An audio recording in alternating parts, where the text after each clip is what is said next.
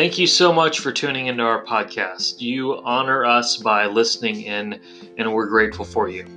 Before we begin, I just want to encourage you to not let this podcast replace the local church in your life. God has designed it so that we are to join a local church and serve that body of believers and be shepherded by the pastor of that church. And that's something no podcast can give you. And so if you're not involved in a local church, let me encourage you to find one as soon as possible. Enjoy our podcast.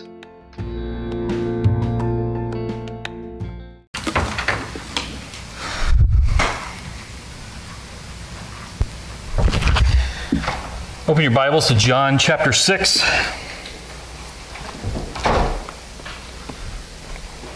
And as you turn there, I'm going to pray once more. Father, I come to you knowing that I can do nothing on my own.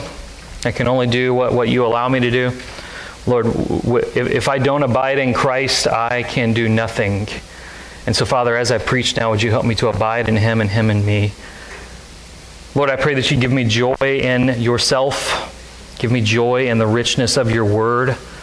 And give me joy in the fact that I get to herald your good news right now. I pray for those who are here listening. I pray that you give them joy in yourself and joy in what you've done in the gospel, or joy in who they are in you. And I pray that you give them joy in their calling to go out and reach those around them who are in their lives with that gospel. And so I pray that you would empower us all now to do that. In Jesus' name, amen. Continuing through John this morning, we're in the second part of John 6. Next week, someone else will be preaching. I have been asked by my campus minister in Kentucky to come up and teach a retreat. So we're going up there, and we're going to see my family there for Thanksgiving while we're there. So next week, Matthew Waldrop will be preaching here. He is Joanna Graves' cousin. He was actually an interim here before Larry Layfield came back for a few months. So he's going to be preaching the next passage in John, because I have it set up right now to where we will get to the resurrection on Easter Sunday. And so I can't miss any more Sundays in this. So COVID kind of set me back there. John 6, verse 22 is where we'll start. There was a race that I ran up at my seminary, a 5K that they did. I ran it 3 times. The first time I did okay. The second time I ran the entire race, never stopped. I was pretty proud of myself. The third time was after Adrienne and I got married. Before Adrienne and I got married, I would exercise 3 to 5 times a week. After we got married, it was maybe once a week. Just didn't have time anymore. So I ran this third race, and I made the biggest mistake that you make when you run a race. I just took off right at the beginning. I ran with everything I had, and about a quarter of a mile in, that's all I had, and I had to stop and start walking the rest of the race. So I walked the rest of it. It's that thing, if you've ever ran a 5K, there's a car that follows behind. That's the end of the line. That thing was like 50 yards back from me the entire race.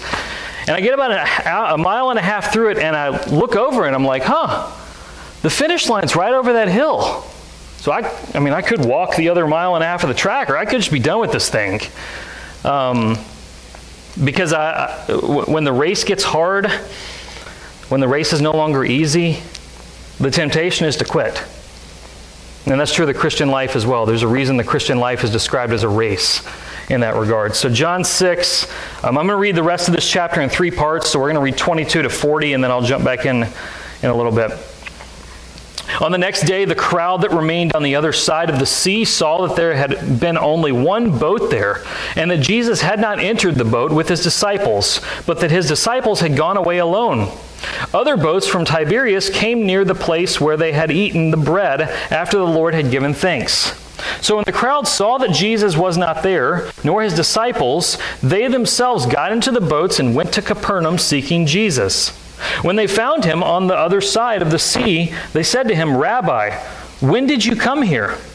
Jesus answered them, "Truly, truly, I say to you, you are seeking me not because you saw signs, but because you ate your fill of the loaves.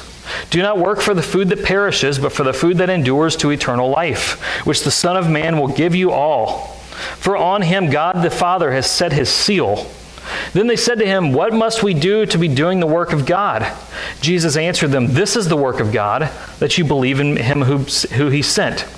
So they said to him, "Then what sign do you do that we may see and believe in you? What work do you perform? Our fathers ate manna in the wilderness, as it is written, he gave them bread from heaven to eat." Jesus then said to them, "Truly, truly, I say to you, it was not Moses who gave you the bread from heaven, but my Father gives you the true bread from heaven. For the bread of God is he who comes down from heaven and gives life to the world." They said to him, "Sir, give us this bread always." Jesus said to them, "I am the bread of life. Whoever comes to me shall not hunger, and whoever believes in me shall never thirst. But I said to you that you have seen me, and yet do not believe. All that the Father gives me will come to me, and whoever comes to me I will never cast out. For I have come down from heaven not to do my own will, but the will of him who sent me. And this is the will of him who sent me, that I should lose nothing of all that he has given me, but raise it up on the last day. For this is the will of my Father, that everyone who looks on the Son and believes in him should have eternal life, and I will raise him up on the last day." We did the first part of John 6 a couple weeks ago. If you remember, that was meant to bring to our mind the Exodus. God leading the people of Israel out of Egypt through the Red Sea, and then they get to the wilderness and the manna is provided to them. This is meant to be the second episode of that. It's this place where the grumbling happens in the wilderness. These are hungry people coming to Jesus. They kind of saw that the disciples left in one boat. They never saw another boat go out, so they assumed Jesus must have gone a different way. So they take a different way. They go and they find him, and they're seeking Jesus. Sort of.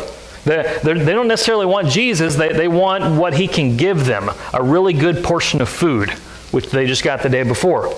And Jesus knows that about them. He knows all people. When they ask him, when did you get here, in verse 25, he basically ignores their question and just cuts straight to the point. He says, "Listen, I know you people. You're seeking me not because you understood the sign I performed, but because you want more food. You want more of that free bread that I gave you." It's like most people. If you offer free food, they'll come, especially if they're in college. Okay? Free food always brings people around. But it's the sad reality with these people, and it's the sad reality with many today. People want Jesus, not for Jesus himself, but for what Jesus can give them, what he can give them. They want Jesus to give them more food, these people do. There are a number of things people today want from Jesus. There's a reason most Americans say they believe in God, yet we see so few of them living lives for God, because people want God for the things he can give them, not for him himself. They want God to make their dreams come true, to heal their loved one, to make their life more comfortable and successful. But they do not want to submit to the God of Scripture. That they make a God in their own image, a God who is more like a genie than the God in the Bible. We come to him when we want something, we ask him of that, and then we leave him alone. These people are seeking the hand of Christ, not his face. They don't want to see his face. And Jesus can see right through it. He can see right through it. Jesus looks at them in verse 27 and he says, look, there's something greater here than that bread that I gave you. That bread I gave you yesterday, it's not going to satisfy you. There's something greater that can, though. You want Jesus so much to give you this thing, but it's going to perish. You're shooting too low, is what he says. That scholarship you wanted to give to you, or that promotion, or that dollar amount, it's not going to satisfy. It's going to perish. It's not going to last. It's bread. It's going to get moldy, and it's going to go bad. And it's all people can think about. I want that thing that's not going to last very long. They can't see past the bread and see the real glory standing in front of them. And that's Jesus. He tells them, look, do what I'm telling you to do, and you'll get bread that won't perish. You will get something glorious. And they ask him, okay, then what do we got to do? Verse 28, what do we have to do? What work do we have to do? They were used to working. That's what the Pharisees told them constantly. You have to work to earn God's favor. You have to be a good temple person, a good church person to have God's favor. And maybe that's your view of God as well. That is, maybe you think, I haven't been praying enough lately, so God probably isn't happy with me. I think I'll just sit over in the timeout corner a little more and wait. Hopefully he'll stop being mad at me. Maybe you think, well, I've been going to church, so God owes me a blessing. Maybe you think, I'm a good person. I don't deserve any suffering to fall on me. But you honestly think you can work to earn God's favor like that?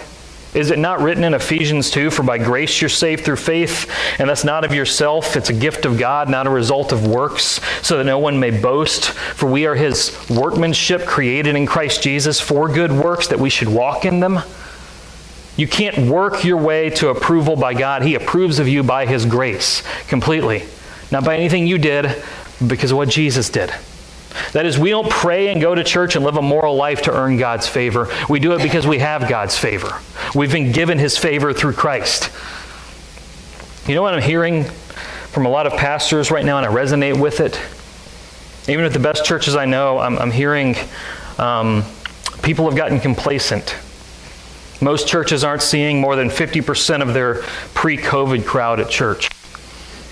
Church experts are saying 20% of people who came to your church before COVID will never come back. 20%. I can't do the math in my head, but we average about 150 on a Sunday before COVID, so you do the math on that. 20% of people will never come back to your church. And so here's what I want to say to that. And if you're watching on Facebook Live right now, maybe this is a time to listen. If you're legitimately staying home because of concerns, you're older, you're medically fragile, if you're legitimately staying home from everything to avoid COVID, that's one thing. But if you're going everywhere in Tifton but not coming to church because you don't feel safe, you got to check your heart on that. You just do. We attend church not to earn God's favor, but because we have God's favor. So if you're not coming to church, do you understand the favor God has on you? Jesus says all you got to do is believe. That's the work you got to do. Just believe in me. That's the only work that you have to do. And what do they say? Verse 30. Okay, we'll believe. Show us a sign and we'll believe. God gave us manna in the wilderness. What are you going to do? And us as the reader are thinking, hello, he just fed 20,000 people yesterday with a pizza Lunchable. What more do you want? Jesus gave you bread in the wilderness. What more do you need than that miracle? That bread was pointing to something. It's pointing to Jesus. Verse 35, he is the bread of life. Whoever comes to him shall never hunger. Whoever believes in him shall never thirst. There's a spiritual meaning behind the bread he gave them from heaven. There's a spiritual meaning behind it. It was a sign to point to the fact that God has provided spiritual bread that never perishes. He's provided something greater than the material things you want. But we have to have a spiritual lens to see that thing or we'll miss it. We'll miss it. This is the first time in John that he's going to say, I am something. I am the bread of life. I am the way, the truth, and the life. I am the good shepherd. I am the resurrection and the life. We'll see each one of those as we're going through John. It's meant to make you think of Exodus 3. Moses asked God, what's your name? And he says, I am. That's my name. It's meant to point to that. But it's this common message in John that Jesus brings satisfaction greater than anything you can imagine. You remember John 4? You're going to keep drinking water out of that well and it's never going to satisfy you. I can give you the living water. You will be satisfied by that water. Or you're going to see next week in John 7, Jesus says, if anyone's thirsty, come to me and drink. And here he says, if you come to me, you'll never hunger. If you believe in me, you will never thirst. And these people can't see that. They'll never be satisfied. But some will. Some will believe. Verse 37, Jesus says something beautiful about those people who will believe. All that the Father gives me will come to me, and whoever comes to me I will never cast out. Two statements there. First, all that the Father gives me will come to me. What does that mean? Well, if salvation is completely of God, God reveals Jesus to us through the Holy Spirit, and we come running to him in faith. It's that combination. But does this verse imply that God forces us to be Christians? Because it says all that the Father gives me will come to me. Is that implying that we were forced to it? Well, not exactly, no. So think of it this way. Back in 2016, I went to a get-together at a friend's house. I went to that get-together, and there was a girl there. I never really interacted with her, but I knew who she was. And I interacted with her a lot that night, got to know her some, and found her to be attractive. And I went home that night thinking about her. And I thought about her for the next several weeks, every single day, until finally I asked her to be my girlfriend and got married to her. I couldn't help it. I was attracted to her. That's what's going on here. God doesn't force you to be a Christian. He simply reveals Jesus to you. And when you truly see him, you can't help but run to him because of how beautiful he is. And then look at the next one. Wow, look at this. Whoever comes to me, I will never cast out. Never cast out. When you read this in Greek, it's even more dramatic than that. It's something like, I will never, ever cast you out. I will never, ever, ever, ever, ever, under any circumstance, cast you out from my presence. I'm yours forever, and you're mine forever. If you belong to Jesus, he will never cast you out. He will never stop loving you. He'll never decide, I've put up with a lot of stuff, but they've just offended me too much. I'm done with them. He'll never do that. Do you understand the depth of his love for you? He loves you infinitely. You cannot lose the love of Christ on your life and his favor of you. You cannot. Now, no matter how much you run away, he will always come to you and get you and bring you back. Because it's not ultimately about you holding on to Christ, it's about Christ holding on to you. So imagine a couple years when my son is 2 years old and we're at the beach and we're walking on the beach and I'm holding his hand and we're in the water. Let's say the water's really hectic that day. It's brushing in.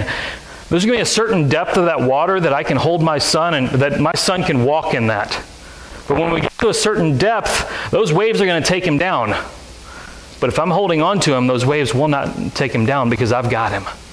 And that's what it's like being in the hand of Christ. That's what his grip on you is like. He will never let the waves destroy you. It's the will of God, Jesus says, verse 39, that I should lose nothing of all that he has given me, but I will raise them up on the last day. He will not lose you. You haven't screwed up too much. You haven't been unworthy enough. You haven't sinned enough. He will not lose you. It's a promise that I will raise them up on the last day. I will do that. This is the whole point of this bread that comes down from heaven. And you would think with such good news, these people would hear this and cry out in worship. What incredible news is this? Let's worship. But that's not what they do. Let's read verses 41 through 59. So the Jews grumbled about him, because he said, I am the bread that came down from heaven. They said, is not this Jesus, the son of Joseph, whose father and mother we know? How does he now say, I have come down from heaven? Jesus answered them, do not grumble among yourselves. No one can come to me unless the Father who sent me draws him, and I will raise him up on the last day. It is written in the prophets, and they will all be taught by God. Everyone who has heard and learned from God comes to me. Not that anyone has ever seen the Father except he who is from God. He has seen the Father. Truly, truly, I say to you, whoever believes has eternal life. I am the bread of life. Your fathers ate the manna in the wilderness, and they died. This is the bread that comes down from heaven, so that one may eat of it and not die. I am the living bread that came down from heaven, so that one may eat of it and not die. I got it backwards there. I am the living bread that came down from heaven. If anyone eats of this bread, he will live forever. And the bread that I will give for the life of the world is my flesh. The Jews then disputed among themselves, saying, how can this man give us his flesh to eat? So Jesus said to them, truly, truly, I say to you, unless you eat the flesh of the Son of Man and drink his blood, you have no life in you. Whoever feeds on my flesh and drinks my blood has eternal life, and I will raise him up on the last day. For my flesh is true food, and my blood is true drink. Whoever feeds on my flesh and drinks my blood abides in me, and I in him. As the living Father sent me, and I live because of the Father, so whoever feeds on me, he also will live because of me. This is the bread that came down from heaven, not like the bread that your fathers ate and died. Whoever feeds on this bread will live forever. Jesus said these things in the synagogue as he taught at Capernaum. You would think they would cry out and worship at such good news that Jesus has just shared with them, but they do the exact opposite. They grumble. They grumble. They say, who is this? We know this kid. He's Joseph's son. We know who this guy is. They're just grumbling. He doesn't know anything he's talking about. He's gotten a little too big for his britches. We're meant to continue thinking of the Exodus here. Remember, God provided the manna in the wilderness, and they weren't satisfied. They said, Lord, could you please give us some peanut butter to go with this? This isn't good enough. We need more. And just understand that grumbling is a sin. It's a sin that most of us are okay with. It's a sin that most of us are okay with because honestly, it's so common and minor in our eyes that we wouldn't dare condemn it. Grumbling is common to us all. Some people come to church just to have a place to grumble. Have you been on Facebook lately? It's full of grumbling. I'm taking the whole month off. I did that originally because I didn't want to see all the afterworks of the election, and it has been wonderful. I have had such less angst in my heart not being on Facebook for 8 days now. It's incredible. You should try it because it's just a place that people go to grumble. Grumbling is one of my most common sins, and if I fill my head with too much grumbling from other people, I will grumble. But grumbling isn't something minor. It's essentially you telling your Creator you don't like how He's running the world. You think He's doing something wrong. Because if we're honest, we grumble about the dumbest things. So I'll be cooking dinner, as I was doing last night, and I take those big Bugs Bunny carrots, the really long ones, and I'm cutting it up. And when you're cutting that up, eventually you cut one and it shoots off like a .22 Magnum across your house, right? And so you do that, and that happens, and it flies on the floor, and I see that, and I'm like, I wanted that. I've got 30 more pieces of carrot here on the cutting board, but for some reason that just set me off. And what I'm really saying behind that is, God, in your sovereign power, you should have stopped that carrot from falling on that floor. Why'd you do that? Our sins are greater than we imagine. Grumbling is greater than we imagine. What's the opposite of grumbling? Well, it's contentment and it's praise, the thing that they're not doing. Jesus keeps elaborating on this teaching, and it starts to get really weird in the stuff that he's saying. He tells them, if you're going to have eternal life, you've got to eat my flesh and drink my blood. What in the world, Jesus? You're getting loony. What does this mean? Well, probably the first thing you think of is the Lord's Supper. That's probably the first thought that comes to mind. I don't think it's the Lord's Supper for 3 reasons. First of all, that hasn't been established yet in the life of Jesus, so not even his disciples would know what he was talking about. Secondly, the Lord's Supper is always phrased as the bread is his body, not his flesh. And thirdly, it says that if you do this, you get eternal life. And taking the Lord's Supper does not give you eternal life. So what's he talking about? Because it literally sounds like he's wanting us to become cannibals. What is this that's going on? It's just simply this. Jesus is figuratively saying, if you want to have eternal life, you must feast on him. You must feast on him through faith. He obviously doesn't expect you to take a bite out of his arm. He needs you to feast on him through faith. This is what it means to come to Jesus and find life in him. You feast on him like you're satisfied by a good meal. That's what your relationship with Jesus is like. But why would he phrase it in such a weird way? Because obviously people are going to hear this and be like, what is this? This guy is a few French fries short of a Happy Meal. What's going on with him? And just understand what Jesus does when he teaches in his life. He will share truth for so long, and as people continually reject it, he will begin hiding it and veiling it behind these kinds of words. It's a common principle in Scripture. God conceals the truth from those who continually reject it. So you think of Pharaoh in Exodus. God sends the 10 plagues to Egypt. The first 5 after each one of them in Exodus, you see that Pharaoh rejects it and he hardens his own heart. Then 6 through 10, God hardens Pharaoh's heart. That is, Pharaoh rejected God so much that finally God just begins doing it for him. You're too far gone here. You're not going to listen. The more you harden your heart to Christ, the less and less available Christ becomes to you, and the less you will want him. And there comes a point at which Christ will hide the truth as a judgment against you. So with hard teachings like this, what do? Well, you can respond in a few different ways. We see those responses in the final part of the chapter. Look at verse 60. When many of his disciples heard it, they said, "This is a hard saying. Who can listen to it?" But Jesus, knowing in himself that his disciples were grumbling about this, said to them, "Do you take offense at this? Then what if you were to see the Son of Man ascending to where he was before? It is the Spirit who gives life. The flesh is no help at all. The words that I have spoken to you are spirit and life. But there are some of you who do not believe."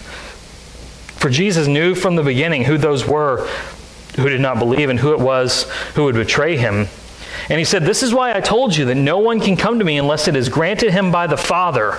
After this, many of his disciples turned back and no longer walked with him. So Jesus said to the 12, "Do you want to go away as well?" Simon Peter answered, "Lord, to whom shall we go? You have the words of eternal life, and we have believed and have come to know that you are the Holy One of God." Jesus answered them, "Did I not choose you, the 12? And yet one of you is a devil." He spoke of Judas, the son of Simon Iscariot, for he, one of the 12, was going to betray him. 3 ways people respond to Jesus after he teaches this. First is they desert him. That's verses 60 through 65. They desert him. They leave him. I've mentored several guys in my life as they've become Christians and started walking with Jesus. I've mentored many of them. And many of them have turned out very well. Many of them have become pastors. Some of them, though, have left the faith. Some of them would call themselves today an atheist. Many of them truly believed the Bible. I saw them serve on mission projects. I saw them sing in worship. But there came a point in which their biblical view did not jive with the view that the world was putting forth to them, and they had to make a choice. Which one are they going to hold to? And they chose the world. This may happen to some of your kids and grandkids when they go off to college. God, please don't let that happen to them. But public universities eat Christian kids for breakfast. They just do. So parents, grandparents, it's your job to instill the Christian faith in your kids primarily. Don't leave it up to me, Clinton, Samantha alone, because we get them about 3 hours a week. They get a lot more than that on just social media, telling them what to think.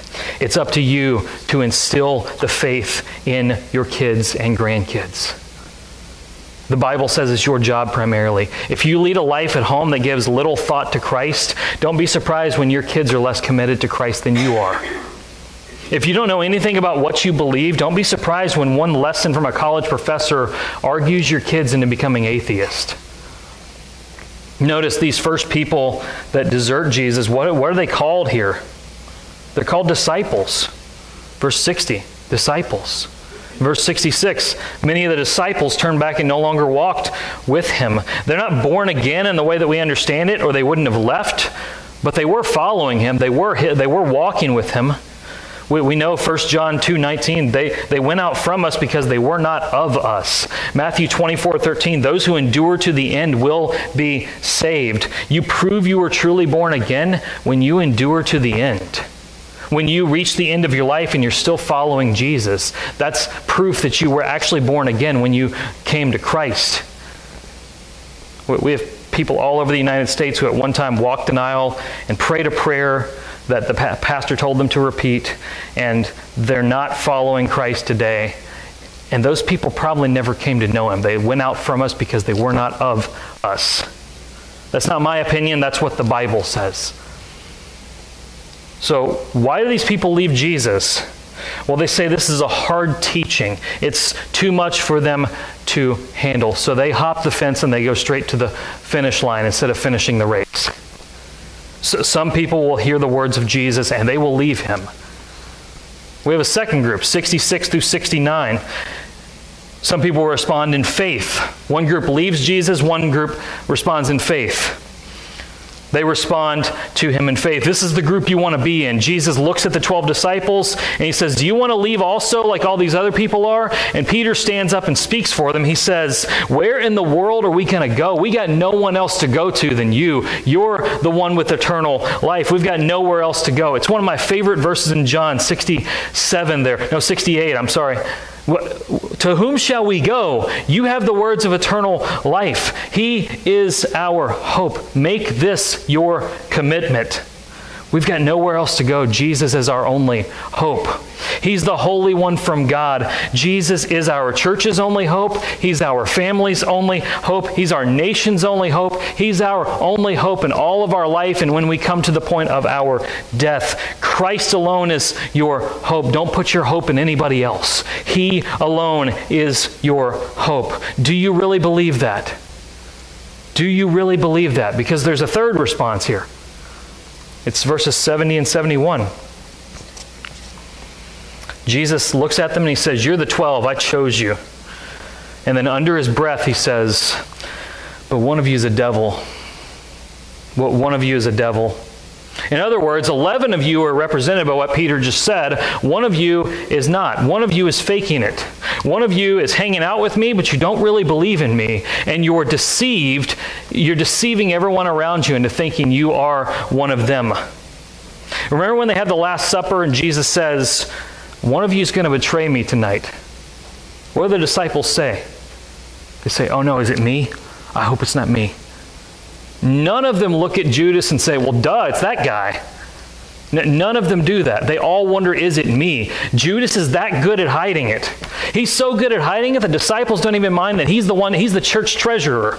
He's the one carrying around the money bag. They don't even recognize it. Maybe they should have said, "Hey, maybe we put this with Andrew, not with Judas Iscariot," but they don't realize that. Friend, you should examine yourself and see if you're truly Peter or if you're Judas. Because the detrimental thing is that Judas belonged to that first group, the ones who would leave Jesus, the ones who would depart. He didn't agree with Jesus' teaching. He had no interest in following it, but instead of leaving him, he lived a lie. He stayed with Jesus in person, but not in his heart. Is your heart really in it with Jesus? Is your life really in it with Jesus? That is, when you read hard teachings of Jesus like this, do you hear and obey, or do you ignore? Friend, if you're Judas, one day there will be no hope for you. Judas did not have eternal life. Judas was literally willing to sell Jesus out for 30 pieces of silver, and when that was so unsatisfying to him, he took it back and then went and killed himself. That's where Judas ended up. There's no more hope for Judas. There's still hope for you. Are you truly satisfied in Jesus? Would you describe your faith in him as consuming every part of your life? That when you come to him, it's like you're feasting? Or do you just associate with him? That is, you call yourself a Christian, but really, if Jesus didn't exist, nothing in your life would change that much, except maybe an hour on Sunday morning a couple times a month. Friend, Jesus is the bread of life. He is the bread of life. If you come to him, you will have such a hunger-quenching taste, your life will be transformed. Is that your life? Has that happened to you? Come while there's still time. Don't end up like Judas. Come to Jesus, because all that the Father gives him will come to him, and whoever comes to him will never be cast out by him. Don't you want that? Then come. Let's pray. Lord, what beautiful words that we will never be cast out by you. That if we are yours, you will hold on to us forever. We will be with you forever. We will never be taken away from you. Oh God, what glorious truth in that. I pray that every person here takes pure joy and hope in that, Lord. Would you work that joy in their lives? Lord, I pray if there's any here who don't know you, that they would come running to Jesus. Show Jesus to them right now in their heart, that they would do nothing but come running to him because of how beautiful he is. Lord, for those who know him, may they go out with that joy in their heart today that cannot be quenched by anything in the world. In Jesus' name, amen. Caleb's going to sing a song. I'll be here at the